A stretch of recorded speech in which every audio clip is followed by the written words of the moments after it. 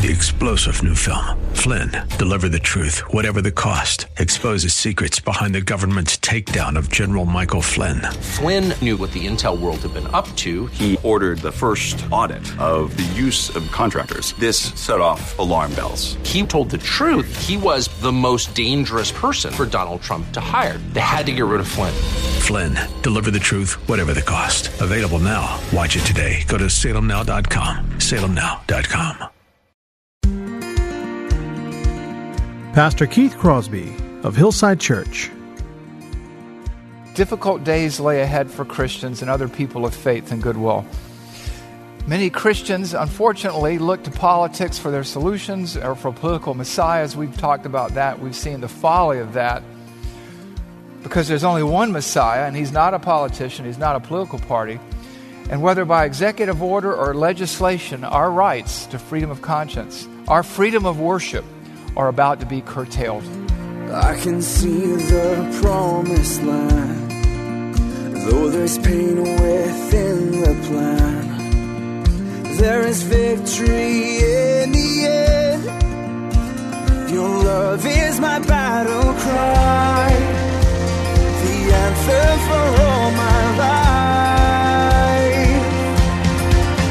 Every giant will fall, the mountains will move, every chain of the past you've broken into.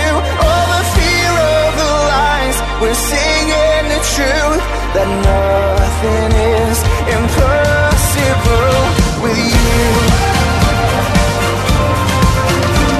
Oh, nothing is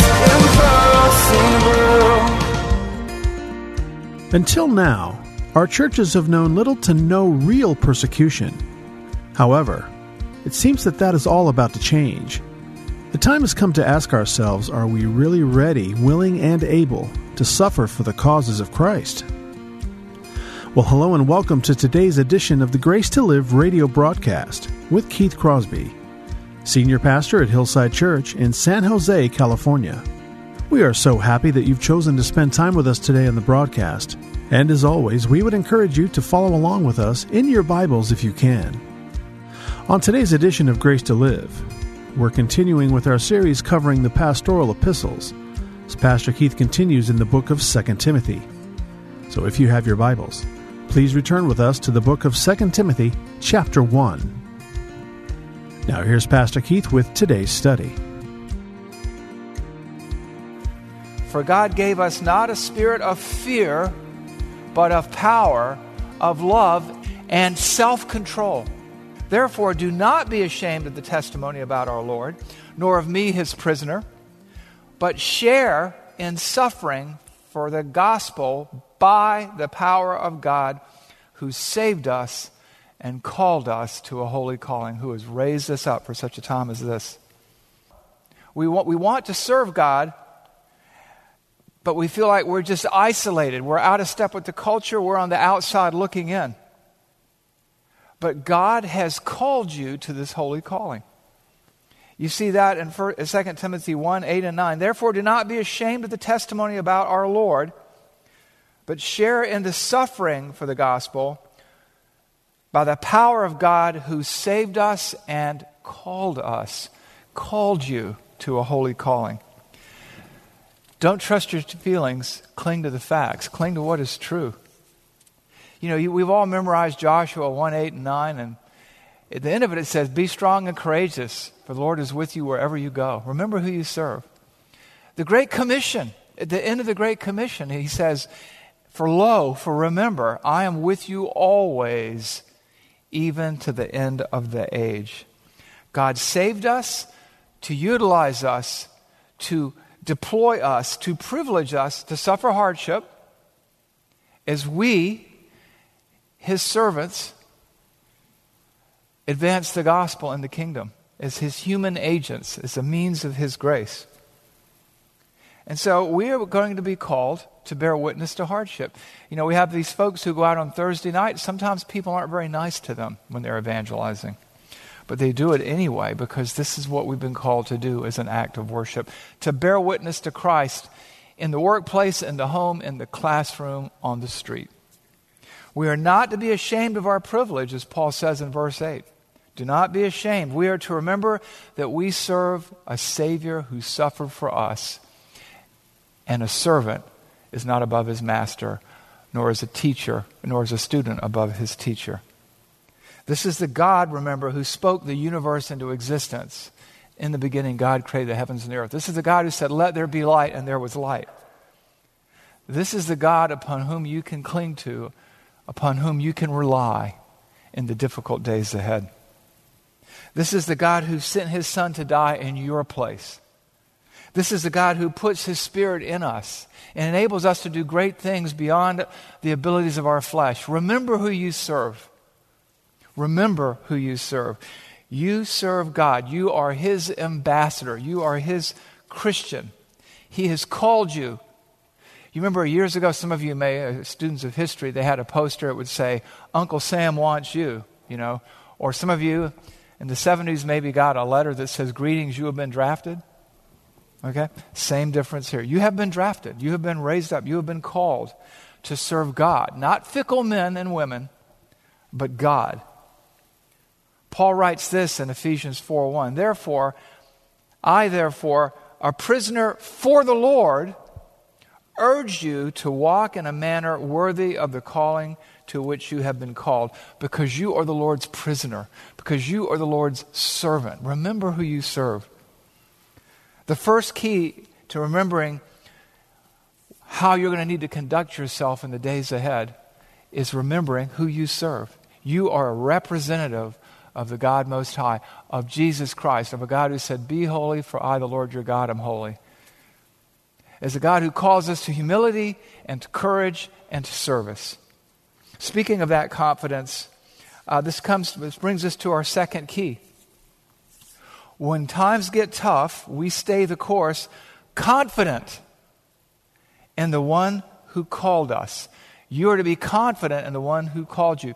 Remember who you serve. Remember whom you serve. And be confident in the fact that he is a promise-keeping, covenant-keeping, saving God. You see this again in 2 Timothy 1:8-12. Therefore, do not be ashamed of the testimony about our Lord, nor of me, his prisoner, but share in suffering for the gospel by the power of God, who saved us and called us to a holy calling, not because of our works, not because of our abilities, but because of his own purpose and grace, which he gave us in Christ Jesus before the ages began. Your salvation, your place in redemptive history, your little piece of redemptive real estate was given you before the world was, before the ages began. And that's why Paul says, which is why I suffer as I do. Which is why he's confident, which is why he can subject himself or allow himself to be subjected to all this hardship and persecution. And he says, but I am not ashamed, for I know whom I have believed. And I am convinced that he is able to guard until that day what has been entrusted to me. God has entrusted this ministry at Hillside Church to you. He is going to make you sufficient for it. You can bank on that. All you have to do is follow his word.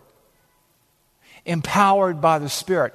Confident if he saved you, if he made you who were dead in your sins and trespasses alive in Christ, he will equip you. He will give you the necessary ability to accomplish the task that he has assigned you.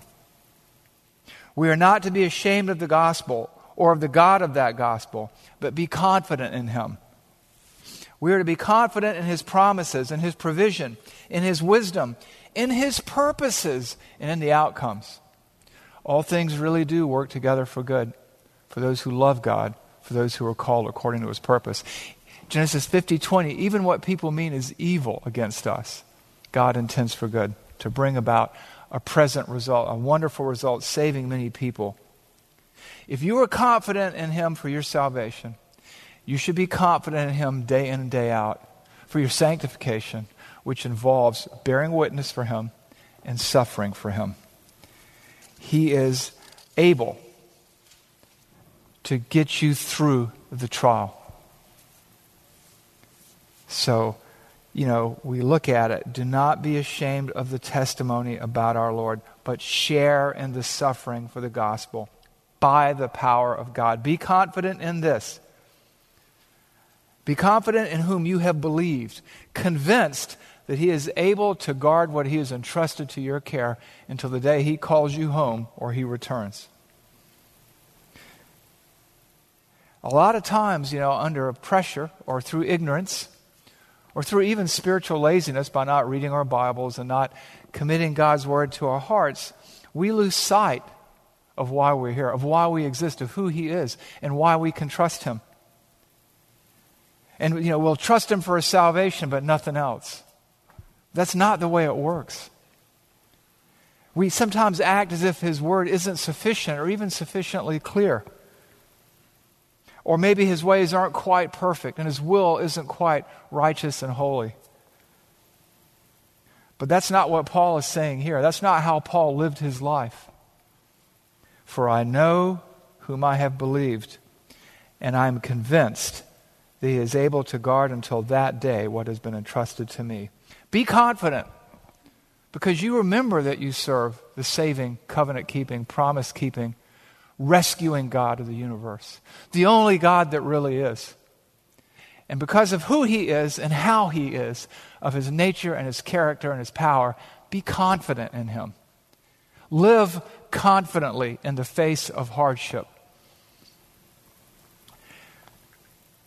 Peter reminds us that we are not to act as if something strange is happening to us when we're persecuted. In 1 Peter 4:12, he says, do not be surprised or shocked as if something strange is happening to you in your fiery trials. This is what comes with serving Christ. You don't want to just have a said faith, an articulated mental assent faith. You want to have a faith. You want to have a heart faith, a faith that began in you and it radiates outwardly. You don't want a said faith. That's a dead faith. Anybody can pray a prayer and claim to be anything. But when the rubber hits the road, that's where you begin to separate the wheat from the tares, the sheep from the goat. So be confident in the God that you serve. Do not discard Him in the face of persecution and throw away the one individual you can be confident in. The writer of Hebrews says this in Hebrews 10:34 and 38, 10:35 to 38. Therefore, do not throw away your confidence, which has a great reward, for you have need of endurance, so that when you have done the will of God, you may receive what is promised. Yet a little while, and the coming one will come and will not delay, but my righteous one shall live by faith, by trust, by confidence. And if he shrinks back, my soul has no pleasure in him. By faith, we survive, we thrive, we go on, we carry on because of our faith, because of our confidence in God, in whom we have trusted. Do not be quick to throw it away. Be confident in the one who called you. He is able to live up to His promises and live beyond anything you could imagine. So know who you've believed in and be confident that He's able to enable you to fulfill the calling with which you've been called. Brings us to the third key. When tough times come, sure, remember who you serve. 2, be confident in Him. And 3, stay the course, following in the footsteps of faith and in the footsteps of others. God has given us a pattern of life. We have it throughout church history. We have it throughout the first 100 years of the church, covered pretty much in Acts. You have it in the epistles. You have it in the book of Revelation. We stand on the shoulders of giants. And all we have to do is follow the pattern that they set for us. Follow the blueprint that God has given us. Paul alludes to this in 2 Timothy 1, 3, 5, and 13.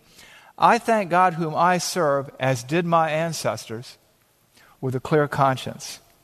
Verse 5, I'm reminded of your sincere faith, a faith that dwelt first in your grandmother Lois and your mother Eunice, and now I'm sure dwells in you. Verse 13, follow the pattern of the sound words that you have heard from me in the faith and love that are in Christ Jesus. Men and women have trod this path before us. They have suffered, they have been marginalized, demonized, dehumanized, canceled. And we are surrounded by this great cloud of witnesses who have, by the providence and grace of God, shown us how to face hardship in great ways and in small ways. And we are to follow this pattern. Jesus, in his trials, in those kangaroo courts, in those show courts, being commanded to confess his falsity, he showed us how to live. You read about it in 1 Peter 2, right? That he was persecuted, but he uttered no threats. He was reviled, but he did not revile in return. But he kept on entrusting himself to the one who judges righteously. Jesus served the Father. He was confident in the Father. He conducted himself accordingly. And we are, as the text says in 1 Peter 2, to follow in his steps. And in the steps of those who preceded us, whether it was your grandmother or your mother who brought you up in the faith, whether it was your dad, whether it was a spiritual person, a spiritual mother or father or grandmother unrelated to you, whether it's a colleague who has shown you how to live out your faith by example, that's what we're to do, to follow in the footsteps of those who have gone before us. We have a sufficient number of examples in life, in church history, in the Word of God. All we have to do, the table has been set for us. We talked, before the ages began, we just have to run the race set before us. Which brings us to Hebrews 12, 1 through 3. We've all read this, but now we're going to be living it in a far different way than we may have ever guessed. Therefore, since we are surrounded by so great a cloud of witnesses, let us lay aside every weight and sin which clings so closely, and let us run with endurance the race that is set before us. And who's our confidence? Looking to Jesus, the founder and perfecter of our faith, who for the joy that was set before him endured the cross. For the joy that was set before him endured the cross, despising the shame, and is seated at the right hand of the throne of God. We just need to follow in his steps, confident in him because he is God. Which brings us to the fourth key.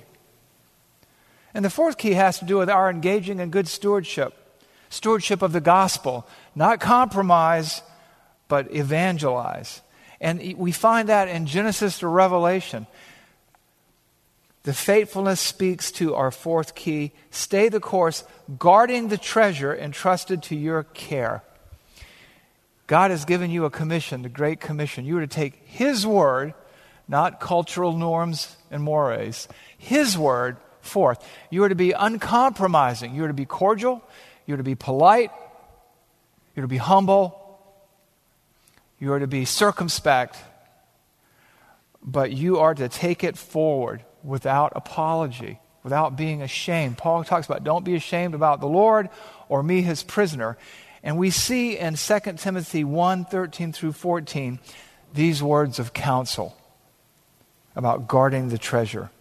Follow the pattern of the sound words that you have heard from me, that Paul has taught Timothy, that you have heard or seen in the Word of God. In the faith, a better translation might be inside the faith and the love that are in Christ Jesus. Verse 14, follow this pattern by the Holy Spirit who dwells within us. Guard the good deposit entrusted to you, Timothy, to you, Robert, to you, Mark, to you, Martha, to you, whoever you are. Entrusted to you. Guard the deposit. Stay the course. Treasure the treasure. Don't dilute it. Don't try to improve on it. Don't try to make it more acceptable. Don't try to make God more beautiful than he already is. You can't do that. Guard the treasure. When difficult times come, do not compromise. Be as obedient and as faithful as you can according to the Word of God, which is sufficiently clear. People always try to say, well, it's not clear. It's clear. You may not be studying it hard enough. You may not be applying yourself to it. But if you do, you will understand it sufficiently to guard the treasure, the ministry, the Word that has been entrusted to your care. Follow the pattern of the sound words. Guard the deposit entrusted to you. Our connection to Christ, His church, to one another, comes with responsibilities and obligations. And God has given you certain talents and abilities and certain gifts, certain callings. We all know the parable of the talents, right? This master gives some of his servants, he gives one talent to one person, two to another one, and so on and so on and so forth. And he goes, I'm going on a journey. Take care of this for me. He returns. The faithful servants, the faithful slaves have increased. They've invested the talents he's given them. They've deployed them. They've applied them.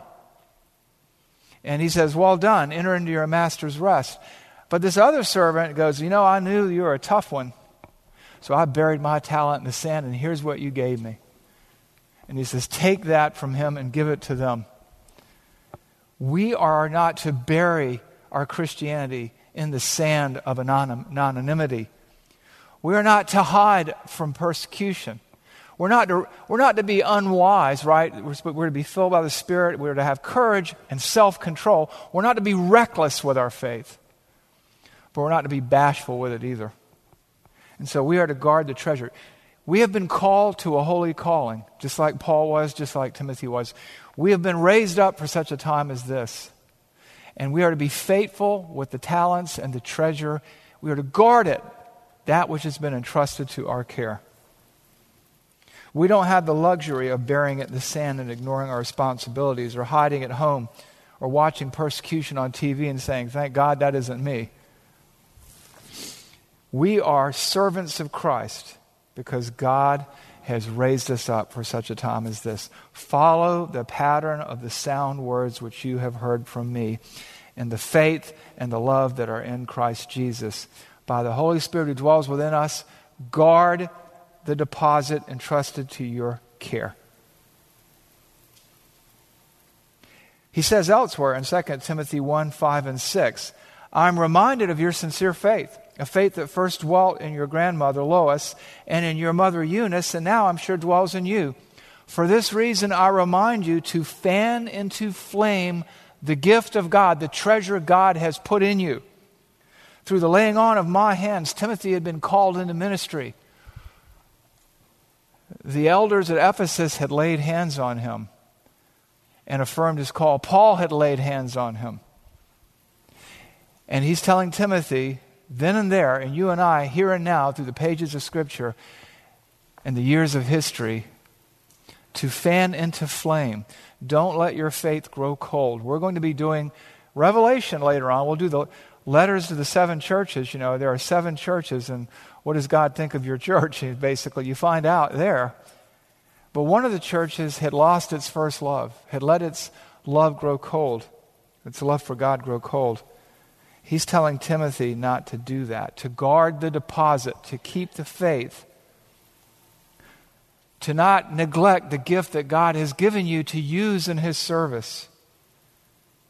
You and I have this treasure, this mission, and we carry it in earthen vessels that are fragile and imperfect and can break. But God's word and promises are unbreakable. So we want to care for what we carry around in us. We want to cultivate it. We want to deploy it. We want to preach it. We want to share it, but never, ever, ever neglect it.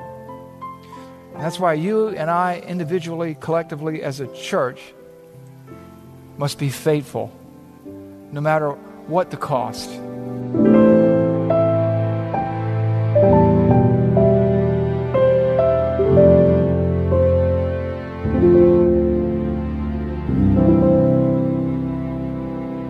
Pastor Keith Crosby with today's Grace to Live radio broadcast. We are so grateful that you've chosen to spend this time with us today here on the program. And if you have questions about today's show, or if you'd like to hear more messages from Pastor Keith, then I would encourage you to visit our website, hillsidechurch.org. There you can listen to past sermons and other content from Pastor Keith just by clicking the Sermon Archive tab. And you can also find links to Pastor Keith's blog, as well as the Out of My Mind podcast. The website is also a great place to connect with us here at Hillside. You can find information on our service times, ministry opportunities, and of course you can browse our calendar of upcoming events. Again, all this and much, much more can be found by visiting our website, hillsidechurch.org. Well, we hope that you'll join us again next time on Grace to Live. But until then, I'm your host, Kevin Reeves, and on behalf of Pastor Keith and everyone here at Hillside Church, it is our prayer that the Lord will richly bless you, and thanks for listening.